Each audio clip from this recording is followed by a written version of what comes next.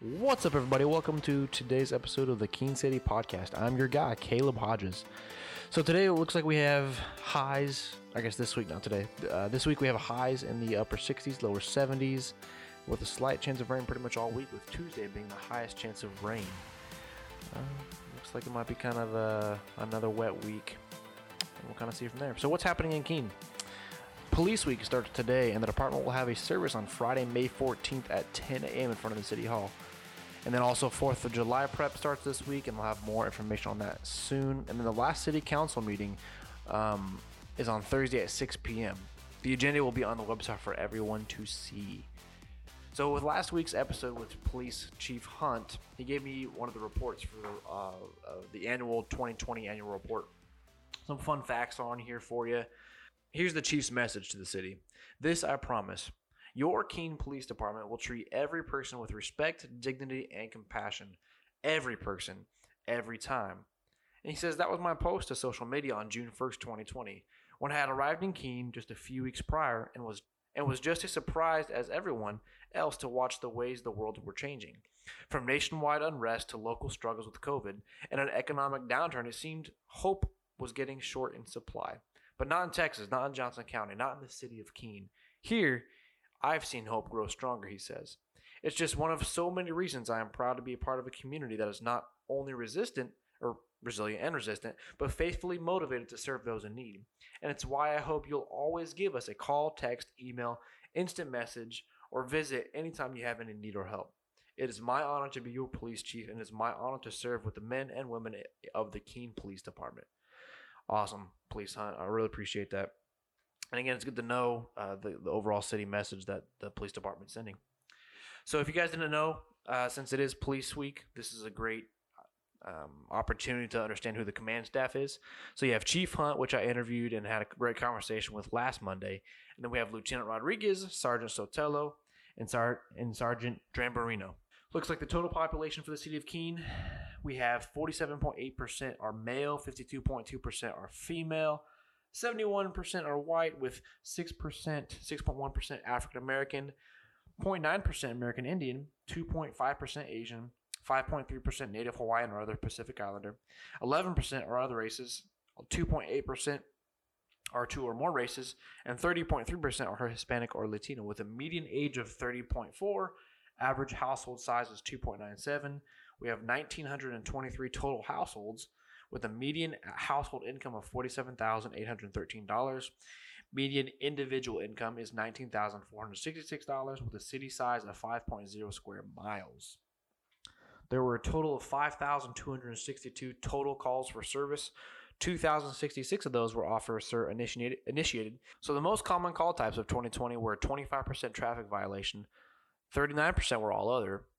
So the Part 1 crimes totals by category for the year of 2020. You had 20 burglaries, 2 vehicle thefts, 27 theft or all other thefts, 69 assaults, no homicides, no robberies, and 4 sexual assaults reported.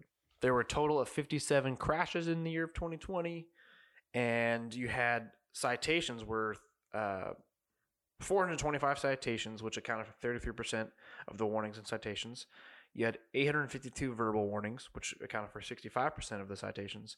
And then you had 22 written warnings, which accounted for 2% of the total warnings and citations. As far as animal control goes, you had 478 total calls, with 46 animals released in the field. Animals that are temporarily held at the animal shelter are 26 for the year of 2020. Reclaimed by owner was 12. Released to rescues was 12, and other was 2.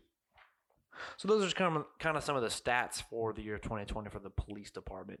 Again, good to know what's going on with the department. This gives a great report for the year of 2020. And again, this is a report during COVID, during the kind of peak of COVID for the entire year. So this isn't reflective of what happens all the time. So I'm kind of curious to see what 2021 will hold. Hopefully, crime stays down and that there's more community engagement with police and the citizens, you guys. So All right, so what are some updates with the Southwestern Adventist University? So, since 2016, Southwestern Adventist University's Dinosaur Science Museum and Research Center has provided an educational experience for the local community, as well as for students.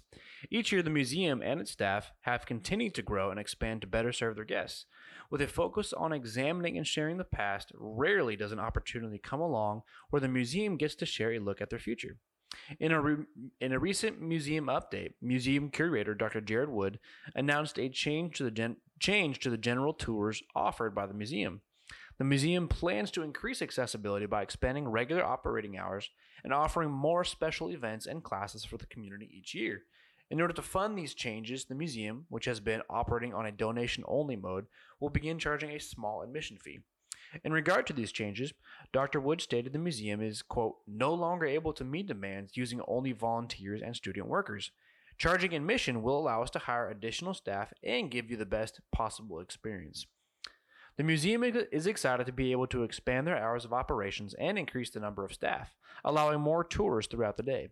As accessibility continues to increase, this will in tandem allow the museum to put priority into advancing their research.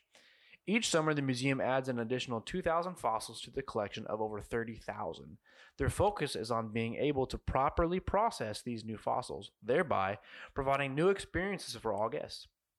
To do this, they plan on expanding their team to greatly increase the speed at which these new findings can be processed and displayed. With a larger workforce, new exhibits will be displayed more frequently, and tours can be more consistent while remaining at a small, more personal group size, so each guest has the ability to ask and learn more about the museum's amazing discoveries. With a focus on growing the number of fossils for their collection, allowing more guests than ever to experience the museum, the next priority is to release new publications. Research and work have already begun on a paper about Triceratops quarry. Being able to publish will allow the museum to share new discoveries, not just with the local community, but with the greater scientific community.